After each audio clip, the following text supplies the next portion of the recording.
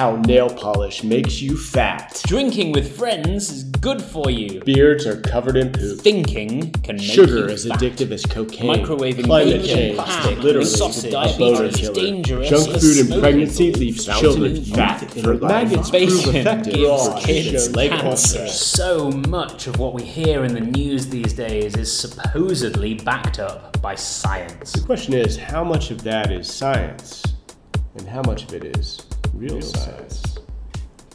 Do I sit here? Sure. Oh, rad. Welcome to the podcast studio.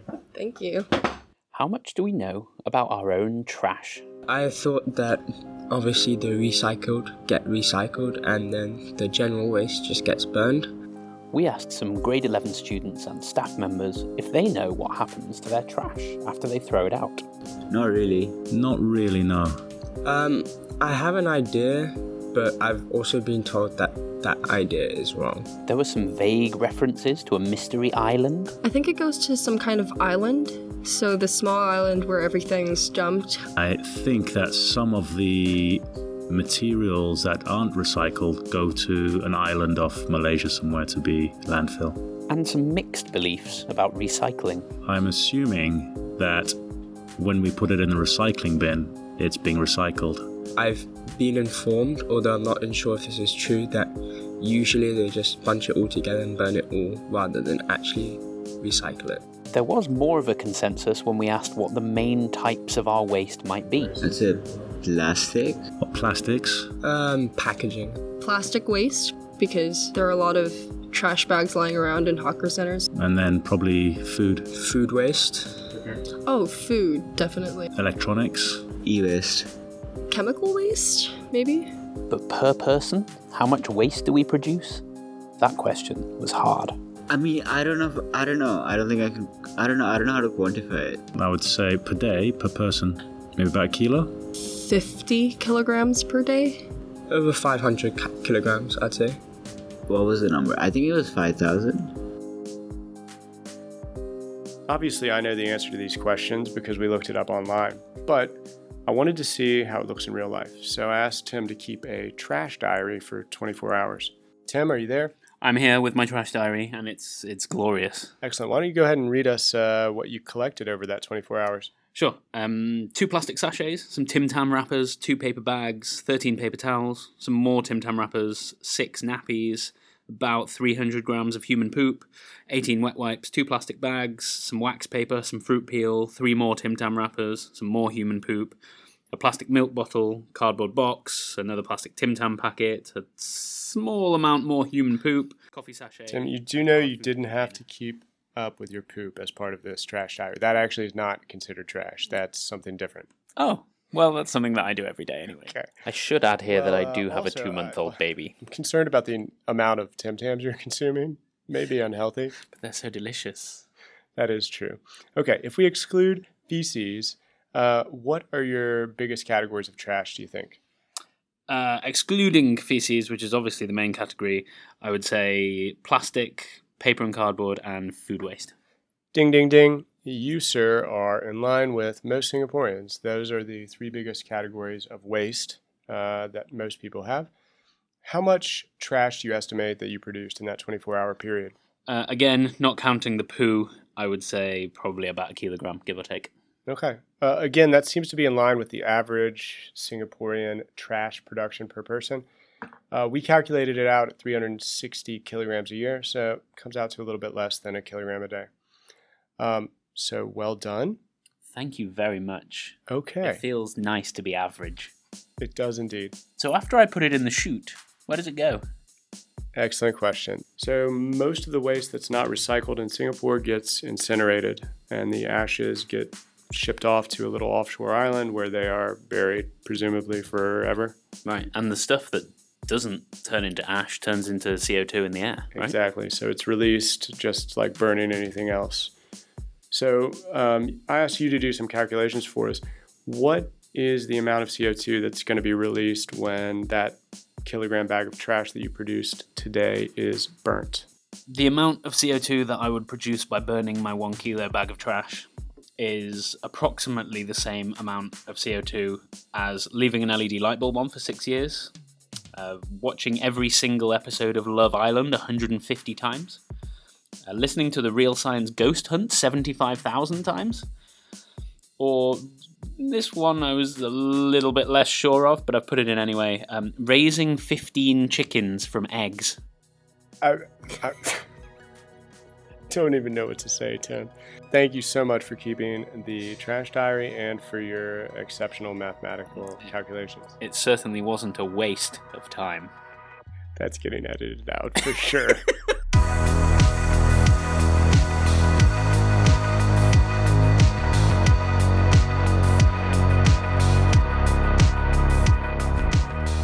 This month we bring you 2 stories of surprising responses to the fallout of our impact on the environment. And we try to figure out how to make a change without going environmental in the process. In our first story, a family goes away for a weekend to the beach and returns to find only a cast iron bell remaining from their former life. Who is to blame? Climate change, of course. And in our second story, we journey into the dark abyss of one man's freezer to see if there is an answer to our climate woes. I'm Judson. And I'm Tim. And this is Real Science.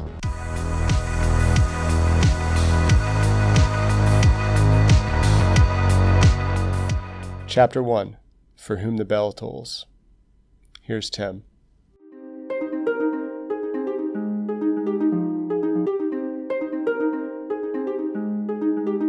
October the 8th, 2017 was just another normal day for Bruce Schaefer. My name is Bruce Schaefer. I live in Northern California, a medium-sized city called Santa Rosa in what used to be called the Redwood Empire. We live in what we call a subdivision, but what is called in other parts of the world a housing estate. A number of medium-sized homes for medium-sized people, primarily tradespeople and young professional people live in this neighborhood, which is what we were 30 years ago when we moved here. We raised our 2 children here and any number of dogs and have friends everywhere in the area, and we're pretty at home. Bruce and his wife both happened to be out of town on October the 8th. But on the morning of October the 9th, they woke up and realized that something just wasn't quite right. Both of our mobiles went off shortly after 5 o'clock. And we got several different calls, the most important of which from our daughter, Jill. We did not, right that moment, find out that our house was in danger, but we found out that there was a conflagration like no one had ever seen before in our vicinity. There was a fire, a big fire, and if you live in California, you know that fires are serious. Fires are a big deal in California. The state motto is keep California green and golden. And so California is green for 6 months of the year, and it's golden for 6 months of the year. And it's the golden part that burns quite often. But we live in the center of about 3,000 houses in this extended housing estate. We are about 1.5 miles from the nearest tree. So the idea that our house could have been in any danger was nonsense. But the more calls they got, the more they realized that there was a problem. There was a real problem. And whether it intimately involved us or not, it was going to involve people that we cared about and things that we cared about. And we'd better get up, get ready. I'm curious as to what you could have done. Would there have been anything that you could have done if you were there? Nothing. It was a firestorm like Dresden during World War II, not caused by incendiary bombs, but caused by huge pieces of forest and foliage being drawn up into the air, burning by the tremendous winds that the fire created. And so our entire area was bombarded by these 50 and 100 and 200 pounds pieces of burning foliage. And it wasn't as though the fire started in a certain direction and then swept into our precinct and began burning houses one by one. It's as though the fire rained from the sky and started 100 houses at the same time. The winds were horrendous, and just within an hour or two, everything was burning everywhere, and there was no stopping it. An electrical fault 15 miles away, combined with almost hurricane-strength winds, was burning a vast area, advancing incredibly fast, jumping over a 6-lane motorway. Which is the motorway, and the cleared area there is about 100 yards wide. It jumped over that as though it wasn't there. And destroying everything in its path, except for a couple of houses and a McDonald's. In our particular subdivision, there are 1,500 houses in our particular builded units, and it burnt 1,490 of them. Given the scale, ferocity and speed of this fire, and the fact that it was the early hours of the morning, it is perhaps amazing that only 22 people lost their lives. The ones that did were the elderly or those without vehicles to escape in. In Bruce's words, you needed to have a good set of wheels and an inclination to scamper to get out of what was going on there. And because it happened so fast, right? It happened so incredibly fast.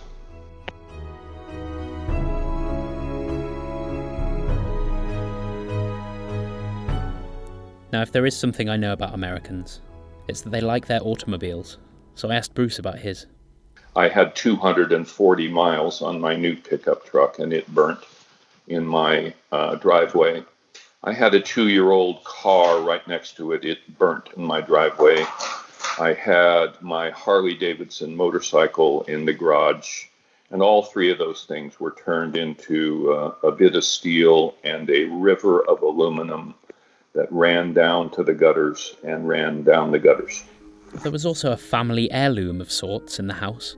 An old bell that Bruce's mum had bought from a farm sale many decades earlier. It's about 125 pounds in weight. It's what's called it's an 18-inch bell, which is how much it is across the bottom, and it has a clanger inside of it, and it makes a hell of a noise when it's rung. And Bruce's mum had formed an attachment to this bell because of a song that was famous at the time. Ramona, I hear the mission bells a-calling. And so she had kept it for decades. And then Bruce had inherited it, and it was in that house, in the fire. I moved that bell the 8 or 10 different places that she lived as she got older and older. And I loved my mom, but I hated that bell because it was rusty.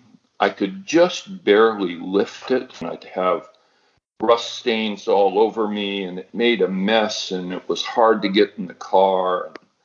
So I had no love for that bell at all. When my wife and I arrived in Santa Rosa the day after the fire, and there was still smoke everywhere, and when we finally found our piece of property, which of course was difficult because there were no landmarks anymore. It was just gray ash everywhere. Nothing on our property was over 2 feet tall, except for the hulks of the 2 cars. But in the back was the bell, just standing in the ashes, standing upright, not a scar or scrape or burn or anything, looking exactly like it had looked every one of those dozen times when I had to move that damn thing from point A to point B. Everyone hates my mom's bell. But after the fire, when it turned out to be the only thing that was left, our only possession that was in the house, that bell is now the honored legacy of our clan. And the kids are at some point going to duel or beat each other up over who gets final possession of that bell.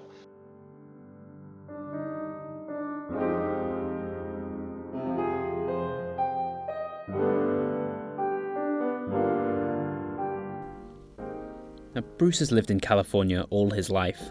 I wanted to find out if climate change was having an effect. Had these fires increased? Had everything got much more dangerous? My opinion is fires have absolutely increased. There's never been anything in California to compare with the frequency, size, duration, and destructive power of the fires that have happened up and down California for the last 10, 15, 20 years. We have never seen anything like that. And as is so often good, the statistical analysis of it, the work that's been done governmentally, academically, absolutely supports the idea that it is directly driven by climate change.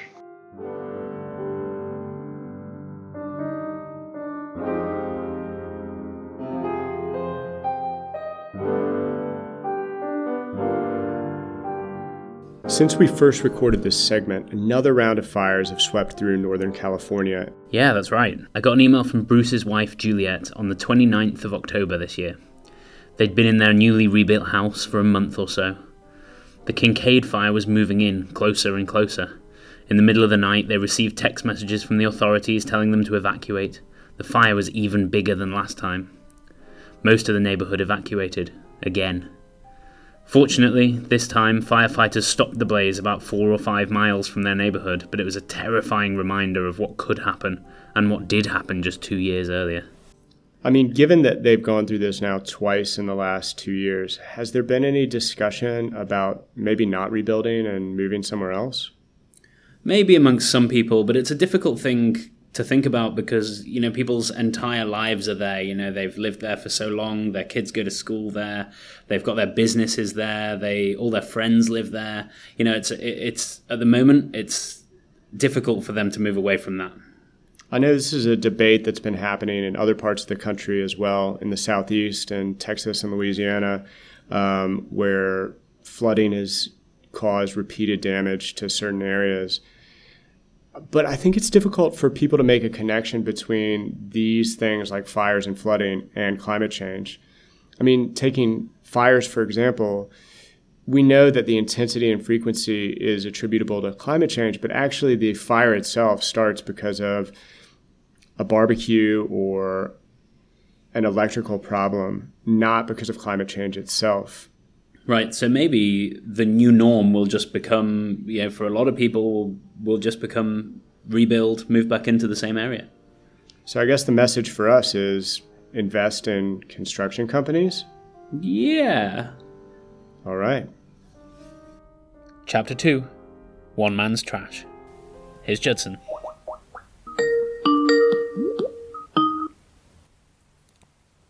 Okay, hello. Hey, how's it going? Alright, okay. Yeah? Okay. How's that? Yeah, good. Okay, you look nervous. Are you okay?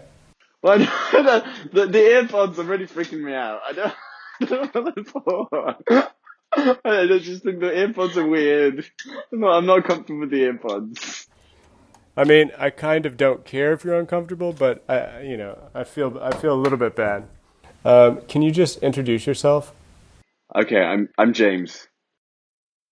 Do you want to say anything else about who you are, where you live, what you do?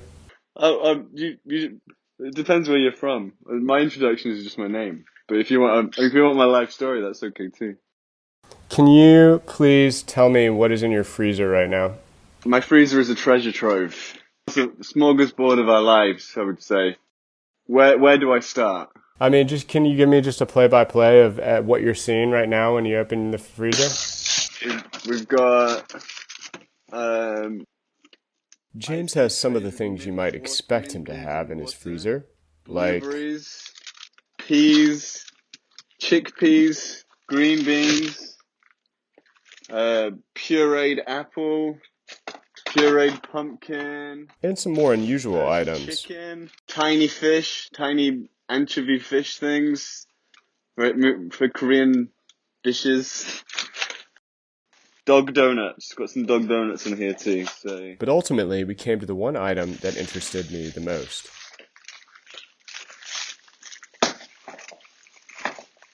The bag of food waste. Like looks to be maybe eggshells, some sweet potato maybe. It's hard to distinguish the what is what from the frozen matter that it is. So it's quite hard. Most people don't have food waste in their freezers, but we do. Take me back to the beginning. How did you come to have a bag of trash in your freezer? Well, actually, the bag of trash is for environmental purposes. Seoul has a system of trash collection that's very, very complicated, but ultimately, so it doesn't decompose, science, biology. So, Seoul's system of trash disposal. In 1995, Seoul introduced what's called a volume-based fee system. Essentially, there's no charge for recycling paper, plastic, or glass. So residents pay for bags, and the cost of the bags is linked directly to the cost of treating the waste. In the early part of the program, food waste was processed by the government and then dumped into the sea. Essentially, the government was spending $600 million a year to treat the food waste. Even treating it, the environmental impact was massive. Walk me through how you guys figured out that this was the best system. The internet told us. This is how other people in Korea also handle their trash, by putting it in the freezer? We're not really sure how many people handle their trash this way. I'd say we might be a minority, but there's other people that do it, or did it, at some point. I think to better understand Korea's current system for dealing with trash, we need to take a step back into history. So in the 1960s, the average household income in Korea was less than $100 a year. By the 80s, that had risen to $5,500 per year. And in 2015, the average household income was up to $33,000 a year. With that rising income, we see a corresponding rise in waste production. Now, Korea has a really high population, but quite a low area. So all of that waste going into landfills was causing big problems in terms of soil and groundwater pollution, along with odors and insect outbreaks and fires. So let's get back to that bag of trash in the freezer. I asked James what happens to the waste. I think it's given to as animal feed, is what my understanding is. Or that's what I think. According to some statistics I found, at the moment, 36 tons per month of food waste gets turned into animal feed, which then gets sold and produces $11 million a month of revenue for the government to subsidize the processing and collection costs. The moisture, along with the remaining dry waste that doesn't get turned into animal feed, are used for electricity generation, which apparently accounts for 50 megawatts a day. Now, I need to check with Tim about this, but apparently 1 megawatt of energy is enough to power 1,000 homes. So this is not an insignificant amount of energy that's coming from this food waste. What happens if you just chuck everything out altogether? Supposedly, I think you get fined. Yeah, people tittle-tattle on you. There's a whole network of old ladies that tell on people. Since 2000, there's been a strict system of fines, apparently up to $800, and that network of little old ladies that James speaks of is actually legit. The government will give you up to 80% of the fine amount if you report illegal waste disposal activity.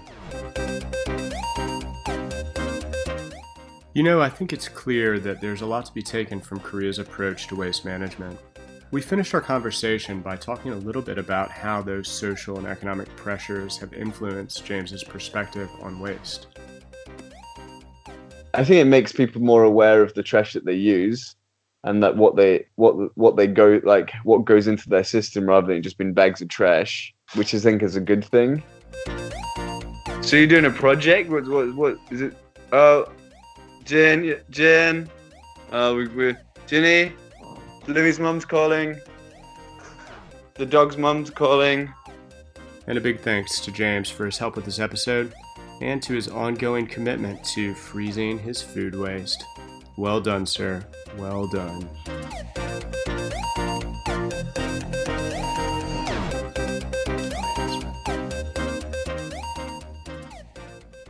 I mean, I have so many questions after that episode. I guess the most urgent one is probably, how is the dog's mother able to use a telephone?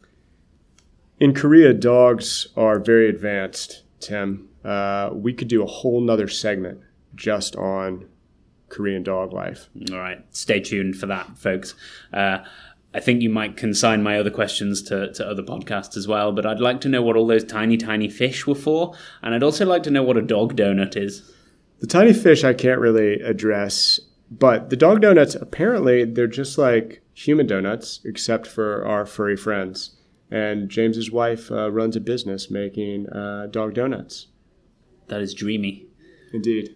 Okay, well, I've been a little bit obsessed with the dog donuts, and I've been thinking about them ever since I heard about them. So I kind of lost track of the story a little bit. So if you could just give me a quick overview, give me your thoughts on that. I mean, my biggest takeaway is that Korea made some huge changes to how they handle waste back in the 90s that have had an incredible impact on reducing the amount of food waste and putting what food waste that is produced into avenues that produce electricity, produce revenue, produce food for animals.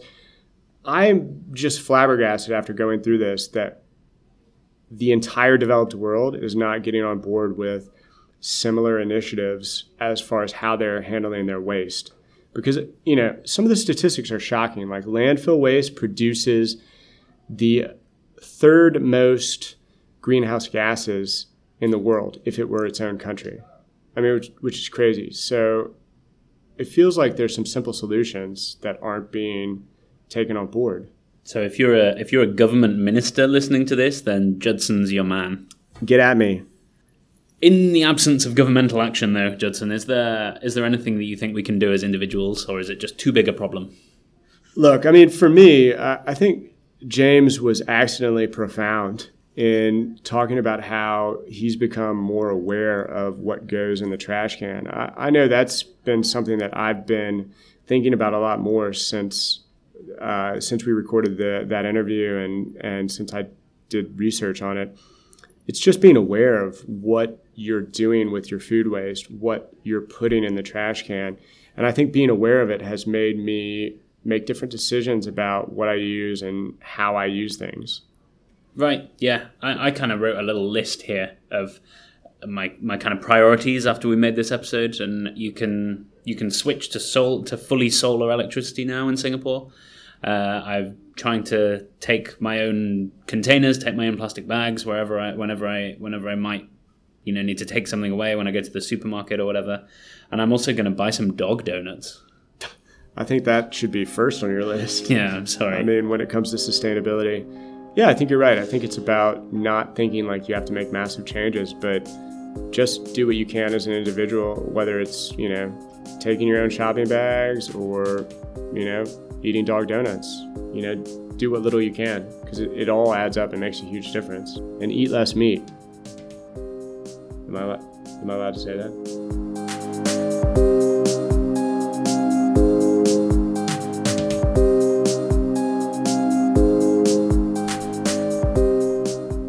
Thanks this week to James Loft, Bruce and Juliet Schaefer, Simon Dean, and Junei, Adam and Yajur in grade 11 and 12.